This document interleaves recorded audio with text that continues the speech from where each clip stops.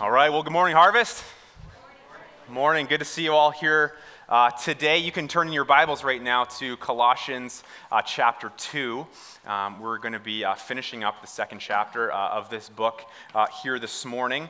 And as you're turning to that and kind of getting yourself situated a little bit, I have a picture that I want to show you. If we can get that thrown up on the screen here. This is one of my favorite pictures of my daughter Karis from a couple of years ago. And she was watching a movie with Ange and insisted on when the Bad Lady came on. It was a Disney princess movie or something. When the Bad Lady came on, she had to close her eyes and hang on tightly to Mummy. And it's just one of those sweet things. Ange happened to get a picture of it, and it's always been one of my favorites ever since that. But the reason why I would show you something like that is because our passage this morning uses the phrase holding fast. Okay, holding fast or holding tightly. And the idea here being that as Christ followers, we're supposed to cling tightly to Jesus Christ. We're supposed to cling tightly to him. We're supposed to cling tightly to the truth, tightly to the gospel. We're to hold on to those things and the truth of that and not let it go. And if we do, we can find ourselves in a world of hurt. Now, as we talked about a bunch last week, a couple of times throughout this letter, is that this letter to the Colossians deals a lot with false teachers and with the teaching that they were communicating to this church. And it was really disrupting them big time because essentially this false teaching was changing or warping the gospel message. Okay, it was tweaking that. It was shifting it. And Paul jumps in here and he's like, whoa. Okay, you can't do that. Do not go down that road. Do not change the message. Do not change the truth. Okay, Jesus is all you need. He is all you need. Do not latch on to what these snakes, really, do not latch on to what these snakes are telling you to do. Okay, don't do it. Okay, hold on to him alone. And that's what they're saying here. And that encouragement, actually, it's I guess you could say it's more of a warning, is just as necessary for us today. Okay, we need to hold fast to Jesus Christ. With so many differing opinions out there, so many different pastors saying different things, different leaders and authors and bloggers, not to mention our own fleshly desire that wants something contrary to the truth, okay, trying to sway us. Okay, because of that, we need today more than ever to hold fast to Jesus Christ. Right? We need to. And so that's what we're going to be going this morning. If you would stand, we're going to read this passage together and honor God's word as we do that. So this is Colossians 2. I'm going to be reading 16 down to the end of the chapter, verse 23. It says this is the Apostle Paul. He says, therefore, let no one pass judgment on you in questions of food and drink, or in regard to festival, or a new moon, or a Sabbath. These are a shadow of the things to come, but the substance belongs to Christ. Let no one disqualify you, insisting on asceticism and worship of angels, going on in detail about visions, puffed up without reason by his sensuous mind, and not holding fast to the head, from whom the whole body, nourished and knit together through its joints and ligaments, grows with a growth that is from God. If with Christ you died to the elemental spirits of the world, why, as if you were still alive in the world, do you submit to its regulations?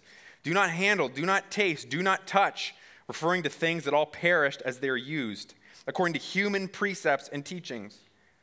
These have indeed an appearance of wisdom in promoting self-made religion and asceticism and severity to the body, but they are of no value in stopping the indulgence of the flesh. Let's pray. God, we come before you this morning with a challenging passage, Lord, that really does, even though at first glance it may not seem like it, it really does speak to our hearts and what our struggle is and what our culture is going through today in 2016. Lord, what the heart of man struggled with in the first century church is the same thing our hearts struggle with today, Lord. I pray that your word would come alive for us. I pray that we would understand it, Lord. I pray that we would be able to apply it to our hearts and go forth here armed for battle, ready to take on our own flesh and our own sinful nature, Lord, and the other mixed messages that we often hear out in the world. Lord, would you protect us? Would you protect your church? Maybe hold fast to you and the truth of the gospel, not let it slip through our fingers as it's so easy to do, God. Equip us, strengthen us. We pray all this in Christ's name. Amen. Amen. You can take a seat. All right. So first thing this morning, if you have, by the way, we do this every single week, and a lot of you would already know this, but maybe you're new here. We have a bulletin that we hand out to you each and every week, and they've got sermon notes in there, a lot of blank spaces and the outline of the sermon so you know where we're going, and that's up to you to take that. If you want to use that, you can write notes in there. Some of you guys do it on your phones and iPads and all that kind of stuff. That's all good too. Okay, but here's the first thing, and you'll see it there. I will hold fast to Christ alone for everything I need, rejecting any teaching that says otherwise. We got to reject any teaching that says otherwise. Now, hey, what does the gospel teach us? What does it teach us? Now, you might be thinking, well, a lot of things, and that's true, but the bottom line here of the gospel is that it teaches us that we are broken and dead because of our sin, and that only Christ was able to save us from all of that. Only Christ could do it. And if there are any people here this morning who do not have a relationship with Christ, first of all, we're really glad that you're here, because this is the kind of place where you can come and come face to face with the God of the Bible, the God of the universe. And we just want to be real clear, real upfront, right out of the gate here, that you need Christ as Savior. Okay, we're not trying to be harsh about any of that ever. We want to communicate to you that there is a God who created you, who loves you. And ultimately, he created all of mankind to know him and to be in a close relationship with him. Here's the problem, though. It started with Adam and Eve. Sin entered the world. Whose fault do you think sin was? It was ours, right? It started with Adam and Eve, and it's been passed on to each one of us, and all of our sin is ultimately against our Creator. It may not feel like that, it may not seem like that to you, but God created you to be in a relationship with him, and our sin wrecks that. Why? Well, because God is perfect. God is pure. He is blameless. He's never made a mistake. He's never sinned, not even once. And here's the thing. He can only be in a relationship with those who are perfect. If you've sinned, you've messed that up. And he can't just pretend that none of that ever happened. He can't sweep it under the rug, or he wouldn't be a good God. He'd just be letting evil run the day. Now, here's the thing. We can't fix the problem that we created. We can't do it. None of our morality, none of our good works, none of our religious duties that we think we're doing, that we think earn something with God, none of it does anything good. And that's why God had to send his son, Jesus Christ, to live the perfect life that we couldn't, and then die as a sacrifice once and for all to pay the penalty for all the sin of all of mankind. And we would say this, if that's stirring something up in you, I would say that's the Lord drawing you to himself. And if you want to know him and you want to have that deep need that your heart has satisfied, here's what you need to do. You need to admit that you've got sin in your life. You need to admit that has offended God, but understand that God loves you anyways, and he wants you to have your sins forgiven through what Christ did on the cross. All it requires is admitting your sinfulness and asking Christ to be your Savior. That's what it is. And I'm coming at you right off the top here with that. Because without that, none of what we're going to be talking about here this morning is going to make any difference in your life. It's really not. You have to know him first before you can start putting into effect some of these things that we're talking about. And so the gospel, bottom line of the gospel, is that we're dead in sin, but God saves us because we couldn't do it. That's what the gospel teaches us.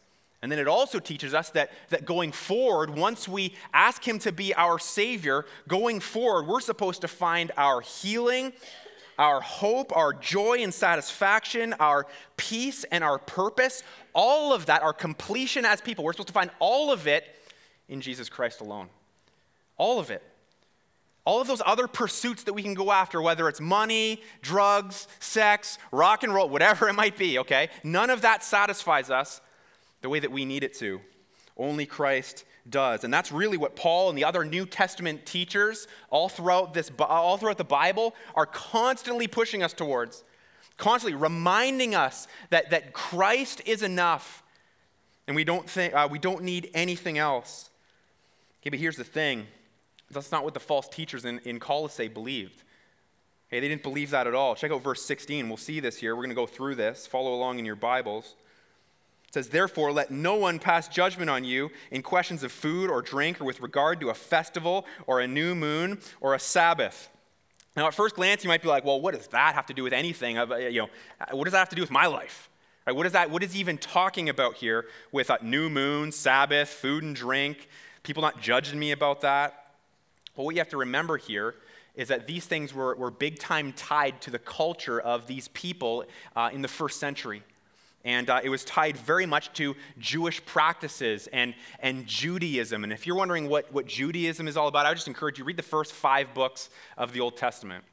Okay, read the Pentateuch, we call that. And it'll give you all you need to know and probably more about what all the different laws were that God had for his people. Okay? And these laws, let me just sum them up real quick. They kind of involved all kinds of regulations around what kinds of foods they should and should not eat. Certain foods made them spiritually unclean, that kind of thing. There was rules around different festivals and celebrations that they did, and they had to do them a certain way and at a certain time. And there were other religious practices as well. But at the end of the day, okay, the purpose of all of it, you might be wondering, like, why? Why all of these rules and why all of these laws and why was it so intense and so specific and tedious? Well, what God was trying to do through all of it is he was trying to teach his people, this is the kind of God that I am. I am perfect. I am blameless. And he was also trying to show them that, hey, this is who you are. You are not perfect. You are not blameless. All of these laws, the nitty-gritty ones, all of that, you can't possibly obey them. You can't follow these. And really what it was supposed to do is supposed to stir up a desire for something more. It was supposed to point towards Jesus Christ and the need for a Savior. Now fast forward. Okay, one of the main things that Jesus did when he came and he lived a perfect life and he died on the cross is he came and he fulfilled the law. Okay, so all of those rules and demands and regulations, all of those things are fulfilled in him. He lived the perfect life that we could not. He obeyed it perfectly, which means that the Colossians, okay, and then fast forward all the way to us in 2016, okay, we no longer need to do all of these things to satisfy God's righteous demands. Jesus already did it for us. Now, the problem here in verse 16 is that these teachers, they were obviously saying something to the effect of no, you still need to obey these laws. Or you still need to do them. You need to stay away from certain foods because that makes you a better person. You need to obey these religious festivity laws, and you need to basically sacrifice at new moon. New moon was just like the first day of the month, and they would offer sacrifice. You need to do that and follow it religiously. You need to worship on the Sabbath day, and they had 1 million rules that they added in that were all extra and even on top of what Scripture said. Okay, now hear me on this. Okay, what they were saying when you strip all of that away, the bare bones of their message is that in order to be truly pleasing to God, you had to, yes, trust Jesus as your Savior. Okay, what he did was great. But then on top of that, you also need to obey these laws. Okay, that's how you get God to really like you. Okay, you obey these laws as well. And at the end of the day, this is what they were saying. The false teachers were telling the Colossian church that Christ alone was not enough. They needed him plus obedience to these laws in order to be accepted by God. So you see that? It wasn't just him, but they needed him plus their obedience in order to be accepted. And so Paul's he's like, don't let anyone pass judgment on you about this kind of thing. He's like, don't let anyone condemn you if you're doing or not doing these things. Don't let anyone burden you with these laws. You can't possibly obey these laws perfectly. That's why Jesus had to come and do it for you. Right? He's already completed it. It's finished. It's done. Okay, keep going. Verse 17 there. Verse 17 says, these are a shadow of the things to come, but the substance belongs to Christ. What's he saying there? Well, what he's talking about here, he's talking about a shadow. Am I making a shadow? Yeah, you can see my frame over there making a shadow. There it is. You can see it. My body's making a shadow because of the way that the light is shining on me. And he's saying here that the shadow has no reality. The shadow's not real. You can't touch it. There's no substance to the shadow. It's the reality, it's me, that creates the shadow. And so what he's saying here is that Christ is the reality and what he has done.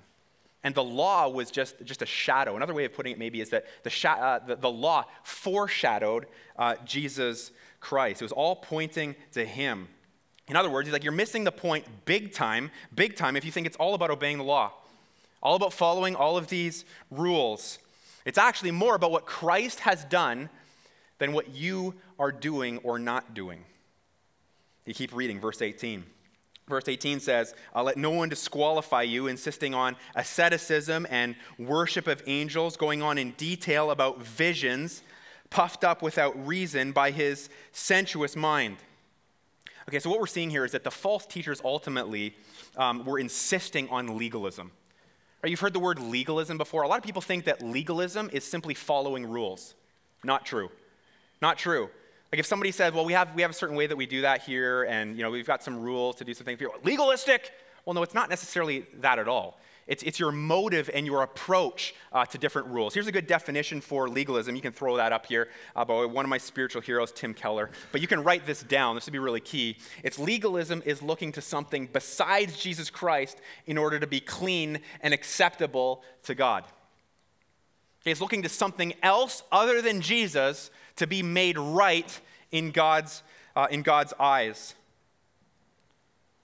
Okay, and so what they were saying is you need to, and the specific examples they give us in the verse here, is you need to be an ascetic. What's an ascetic? Well, kind of picture like a monk. Okay, kind of hard on their bodies, beating themselves into submission, thinking, they were like, you need to be practicing self-denial. You need to be severe to your body. You need to be ultra strict as a way of overcoming your deficiencies. And they're also saying you need to worship angels. So the verse says. So not just Jesus Christ, but you also need to be involved in angel worship. Or they were also saying, hey, I've had these visions about what's true, and those visions prove that I have higher knowledge, and I'm kind of all of that. And you better follow what I say because I'm a notch or two better than you. And what Paul says here is that these teachers are puffed up. Right? They're puffed up without reason by their sensuous minds. They're out to lunch.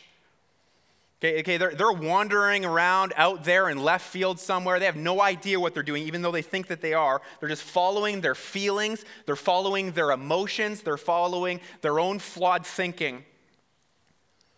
Listen, you don't need these kinds of things to make you pleasing in God's sight. Why? Because Jesus makes you pleasing in God's sight. Right? He has done it. You don't need any of that kind of stuff. You don't need these things to make God love you more. Why? Because God already loves you through what his son Jesus Christ did on the cross. You've already got all of those things completely. These things, these extra legalistic things that we do, that we think we have to do, they don't get us any further ahead in God's eyes. Do you realize that? In fact, it's actually the opposite. They force us to take a step in the wrong direction and just get ourselves caught up in problems.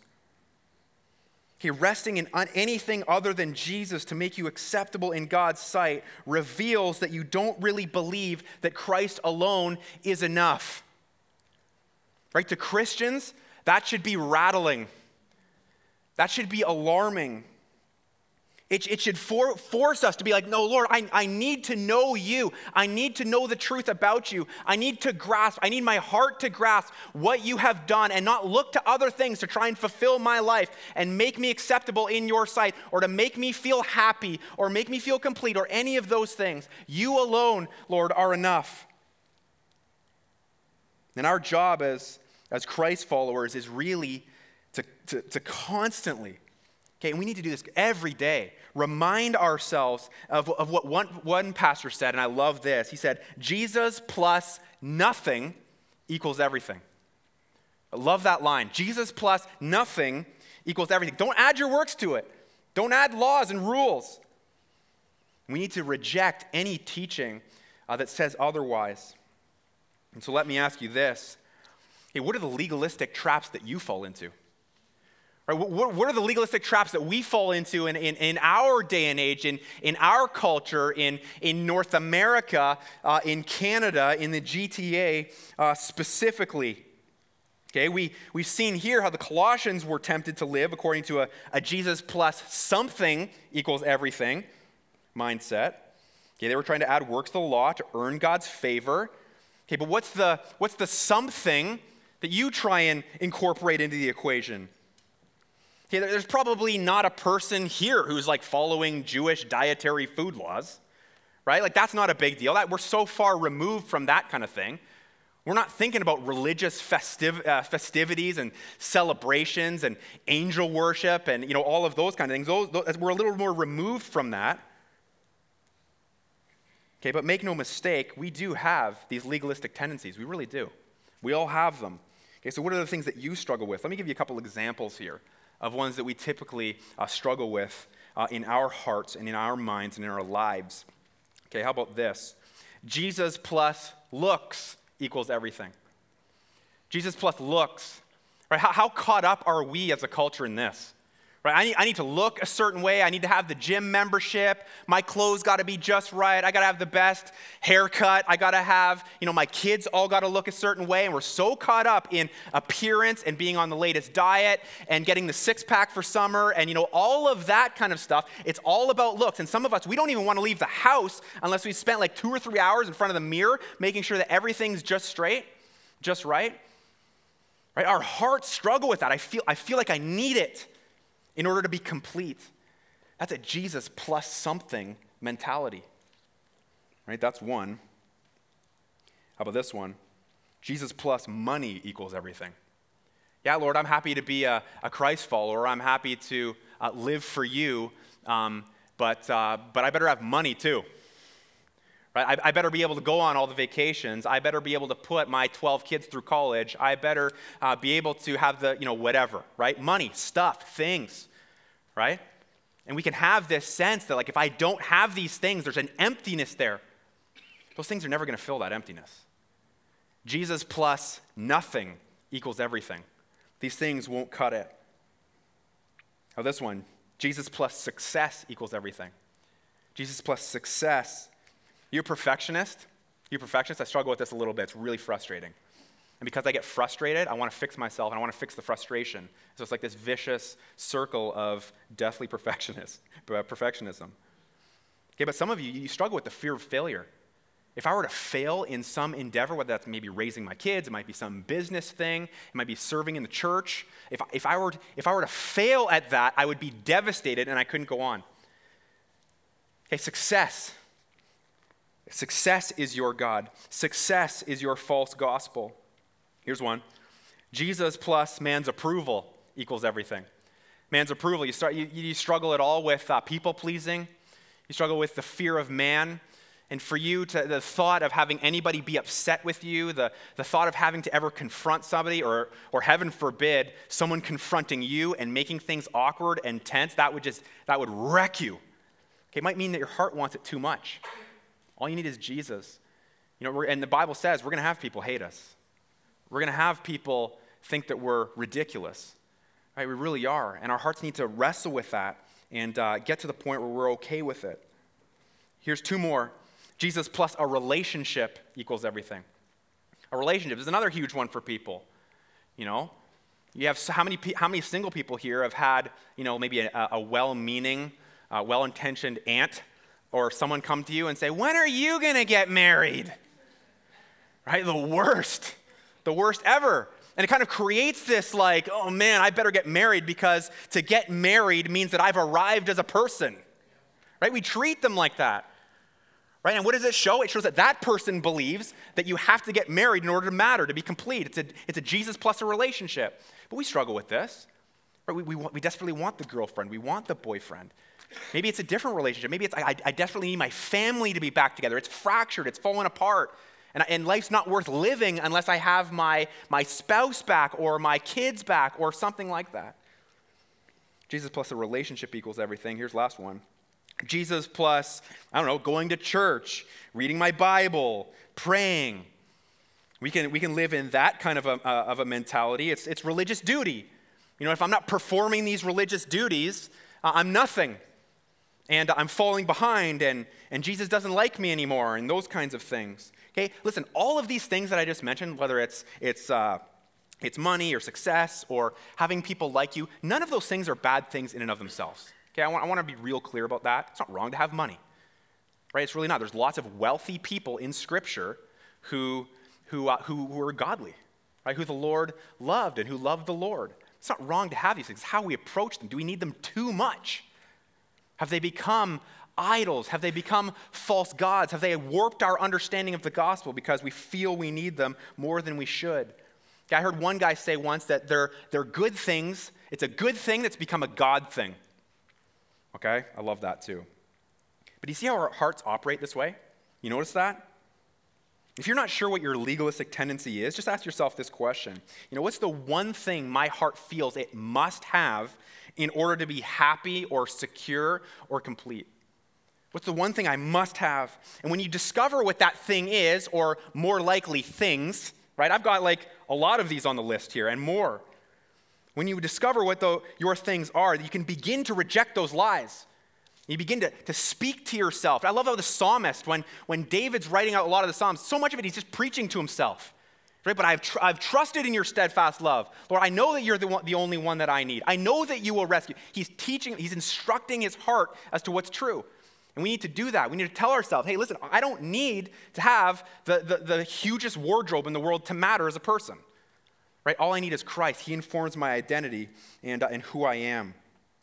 And as you start to do that, and you start to tune your heart to the fact that Christ alone is all you need and all you need to hold fast to, as you do that over time, as the Spirit works in you, your heart's going to start to release its grip on these idols. And it's awesome. So many of you have been in that place. You've been following the Lord for a while. You've been attacking these kinds of things with this mindset, and you're realizing these idols that you used to love maybe years ago, maybe even just months ago, it's starting to lose the grip. And you're like, I don't feel like I need those things like I used to. And what's happening? Christ is becoming sweeter to you. And you're like, I love him more, and my affections for Christ are being stirred up, and he's the one I'm focusing on. All those other things, they're drifting off, and that's a good thing. Right? It's amazing. Keep pushing after that. The Lord wants to change your heart. It happens through the truth of the gospel. You'll start to live according to what's actually true. Okay, I will hold fast to Christ alone for everything I need, rejecting any teaching that says otherwise. And here's the second thing, knowing that my growth is found in him. Okay, just take a look at verse 19 now. Verse 19 says, he's talking about the false teachers, and not holding fast to the head, from whom the whole body, nourished and knit together through its joints and ligaments, grows with a growth that is from God. And so here, what Paul's saying is that the false teachers, they failed to hold fast to Christ. In this verse, it says the head, right? Capital H. It's talking about Jesus Christ. Because from the head, what happens? From the head, the whole body, which is really referring to you and I as the church, we're nourished. We're knit together through its joints and ligaments. We're unified. So as we hold fast to Jesus, to the head, we become healthy. We become healthy. Don't you want that in your walk with Christ? Don't you want that to grow strong, to grow mature? When you first come to Jesus, you have no idea what's up and what's down, do you? Remember those days? Some of you are living there right now, and you're like, I don't know, and I'm all over the place. I don't feel like there's any stability in my life. Well, keep holding fast to him. That stability is going to come. You're going to become healthy, as it says here, and then I love this, and you're going to grow with a growth that is from God. Very important verse. Underline that from God part. Because I think this verse sheds some really good light on how we grow as Christians. It really does. When I was in my early 20s or so, the Lord really broke into my life and really humbled me, ripped the carpet out from under me basically, and broke me down. He grabbed hold of me, and from kind of those years on, we really started to grow our relationship. I got saved when I was like 8 years old, and I kind of grew up going to church, every, probably 3, 4, 5 times a week sometimes. But I didn't really develop my own relationship with God until my 20s. And I started to take it seriously, and I started to kind of read scripture and get discipled. But I remember in those first couple of years in my 20s, I really had no idea what growth in the Christian life was really all about. I didn't really know. I didn't have a good understanding of it. I remember spending some time, really, those first couple of years, thinking that yes, Jesus is the one who saves me. Okay, I understood that. Put my faith in Christ, and I asked him to be my Savior for sure. I got all of that, but I figured that once I got saved, okay, from that moment on, okay, my growth was really on me now. Okay, it's on me. The ball's in my court. Jesus is the one who saves me, but now I take over, and that's what I thought it was. And I felt this is kind of my mindset. I felt that if I was doing my religious duties well, things like reading the Bible and praying in the morning before I got up, if I was going to church and kind of ticking off all the boxes, I was like, man, the Lord must love me. Look, I'm doing great this week. Right? It really was, and that's how I approached the whole thing. But if I slept in, and I remember literally driving, I worked in Brampton. I remember driving in my car to work one day and thinking, man, I didn't get a chance to pray properly, and I didn't get a chance to read my Bible and start the day off right. And I remember having this overwhelming sense that God must be so disappointed in me. He must think that he must be giving me the thumbs down. Right? He doesn't love me, and the whole thing was that I felt like I had to I felt like I had to grow by somehow impressing God through my works. I had to earn His love. I had to earn, maybe in some cases, His forgiveness. I had to earn respect and favor, all of those things. And I mistakenly thought that God's responsibility was to save me, to justify me. And my responsibility was to make myself grow.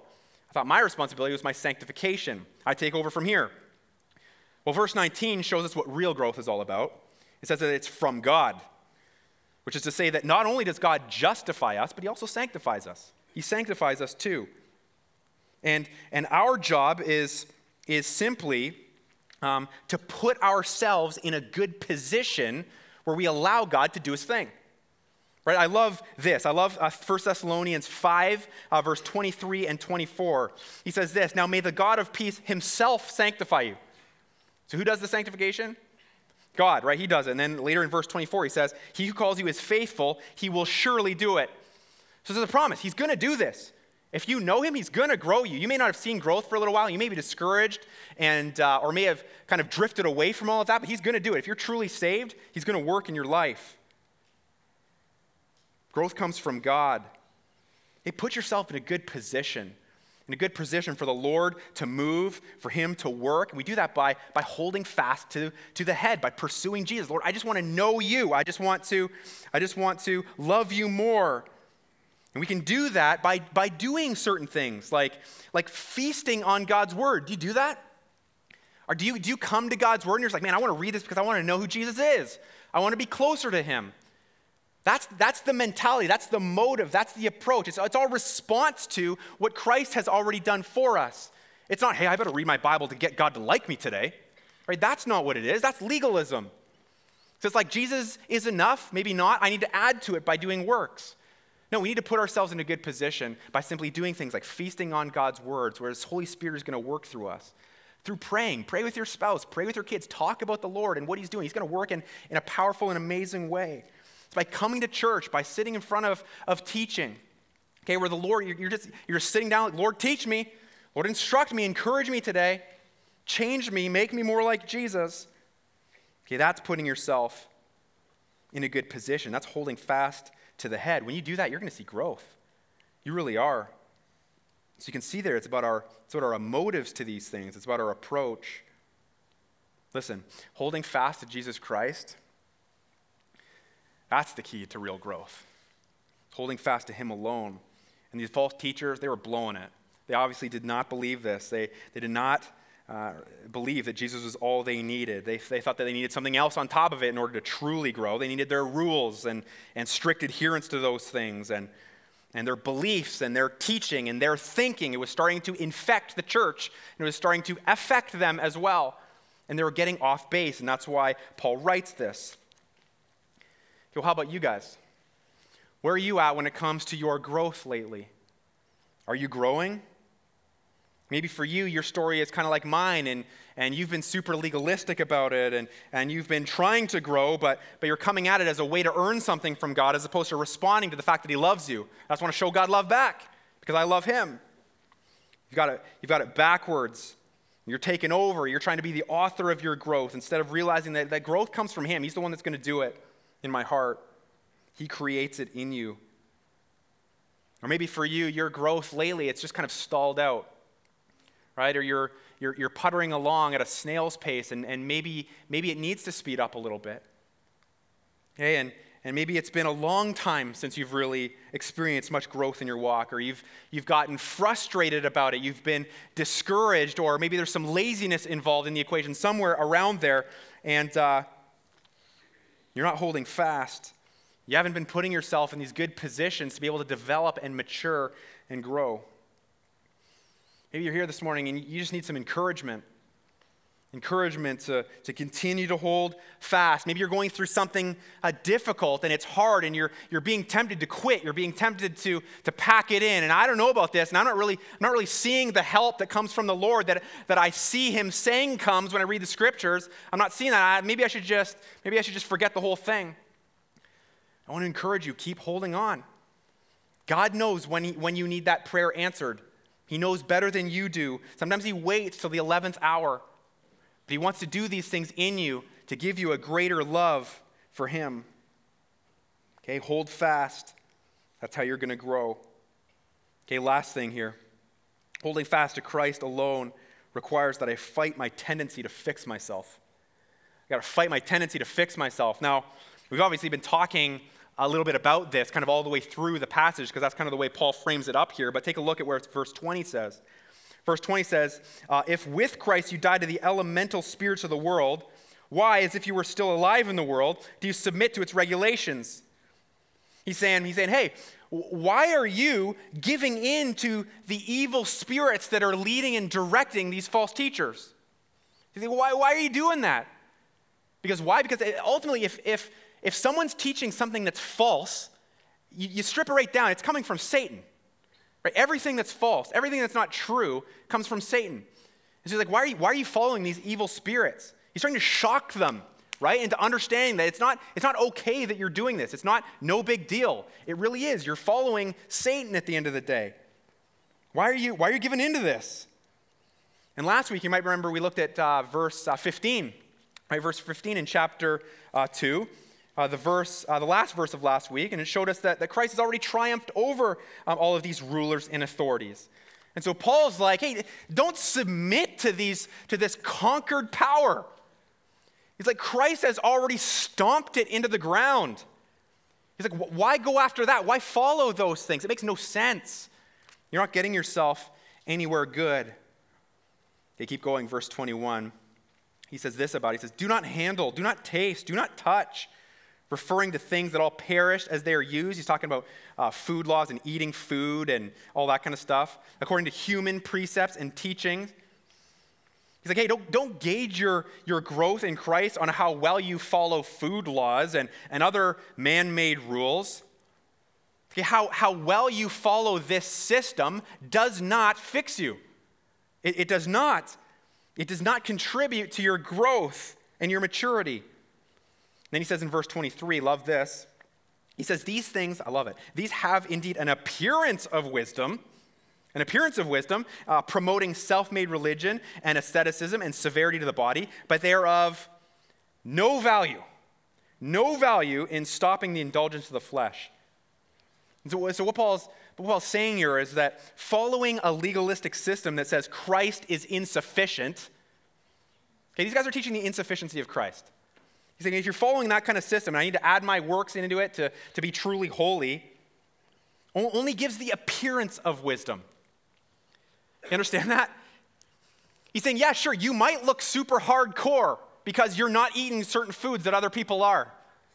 Right? You might look intense, and you might look all Captain Serious about your faith. Okay, but none of it is what Jesus says you need to do. So how helpful is it really going to be in the end? None of it's actual wisdom, he says. It's a farce. And the reason for that is because it's fundamentally opposed to the gospel. It's opposed. Gospel tells us Jesus is enough. That's all you need. And on top of that, all of this self-made religion, this severity to the body, this asceticism, all of that, it doesn't have any real power anyways at stopping the desires of your flesh. Right? It doesn't. Only God's power can change our hearts. Do you realize that? I'll give you the example, okay? Some guys, a lot of guys actually, would struggle with lust on some level. Maybe it's pornography. And something that can be very helpful is installing like purity software on your computer to block you from certain sites, or something that records kind of the sites you've been on and then sends it to an accountability partner. That, very helpful. Very helpful. And it can allow you to take some drastic action against a strong struggle like that. But is that all you need? It's not. It's not going to ultimately change your heart. You could get rid of all of the temptation in the world to look at pornography and to lust. You could never go to the mall and walk by Victoria's Secret. You could never go outside and go to the beach in the summertime. You could never do all of those things and lock yourself in a room. Is that going to cure your problem of lust? No, right? It's not. Because our hearts conjure these things up. We have a desire of the flesh. We don't need to see those things to have these things come up in our life. So coming up with these rules and these systems doesn't truly fix you. Only God's Spirit and His power does it. He's like, you're literally wasting your time if you think that these things are truly fixing you. There's zero value in holding on to that. Now, you ever wondered how the Colossians got so fooled up in this? How they get so tricked and duped and all of that kind of thing? Why couldn't they see clearly that these guys were false teachers? Well, here's the thing. It's because the teaching was actually very subtle. Because the false teachers, they weren't like, hey, you don't need Jesus anymore. Okay, that guy, what he did, he came, that was wrong. You need to just simply follow all of our rules. No, it was much more subtle. They were saying what Jesus did was awesome and you need him. But if you want to truly be great, if you want to take your faith to the next level, if you want God to really love you, you need to also do all these other things. And so for them, they would have heard that, being young in their faith, immature in their faith. They would have been like, well, of course I want to be truly mature. Of course I want to love God more than I do now. And so, yeah, I'll do all of these things. And so Paul's like, whoa, you're getting away from the purity and the truth of the gospel. And you're no longer making your salvation about grace. You're making it about works. You really are. But at the end of the day, when you boil it right down, the error of this teaching was the belief that Jesus was pretty good, but not good enough. That's what they were saying. You still need to fix yourself. You still need to do something, because what Jesus did, not bad, but not great. That's kind of what they were saying. Now, make no mistake. Okay, all of us have this tendency in our hearts. We all have this tendency to try and fix ourselves. Do you realize that about yourself? You want to fix yourself? We all have a hard time accepting the fact that our salvation is a gift of grace. Right? I don't have to do anything? No, you don't. You do not do even one thing to earn it. Not at all. Okay? But it shouldn't be too surprising that we struggle with that. Because we live in many world systems in our world where we do have to earn things to move up in the world. Right? We live in these kinds of systems. A couple of examples. Okay, you got any students in the house here? Okay, you want good grades? How do you get good grades? Don't say cheating. Okay, you want to get good grades? You got to work hard, don't you? You got to work hard to do that. Is that a good thing? Yes, it is. It is. Hey, you want that promotion at work? What do you have to do? You have to earn it. You have to earn it. You got to work your way up the chain, up the ladder. How about this, guys? You want to get the girl? What do you have to do? You have to show her that you're worthy. Right? To show her that you're worth dating, worth marrying, right? Your marriage material. Now, all of that stuff, that's not bad stuff. It really isn't. We just have to understand that God's economy is different. When it comes to salvation, when it comes to growth in our lives, it's all a gift. It's all a gift, and we simply receive it. Because our hearts are warped because of sin, because sin affects us so deeply, we're thoroughly depraved. Because of that, we struggle with this, and we feel a need to earn our salvation and our growth and the blessings that God has given us. Some of us think that when God blesses us, I need to pay him back. Do you realize that that's slapping God in the face? You can't pay him back. It's such arrogance to think that, well, I guess I better serve in the church now because he's done some good things to me because I need to earn. You can't. Your serving in the church is pretty lame compared to what Christ did on the cross for you, right? I'm not saying don't serve in the church. We need you.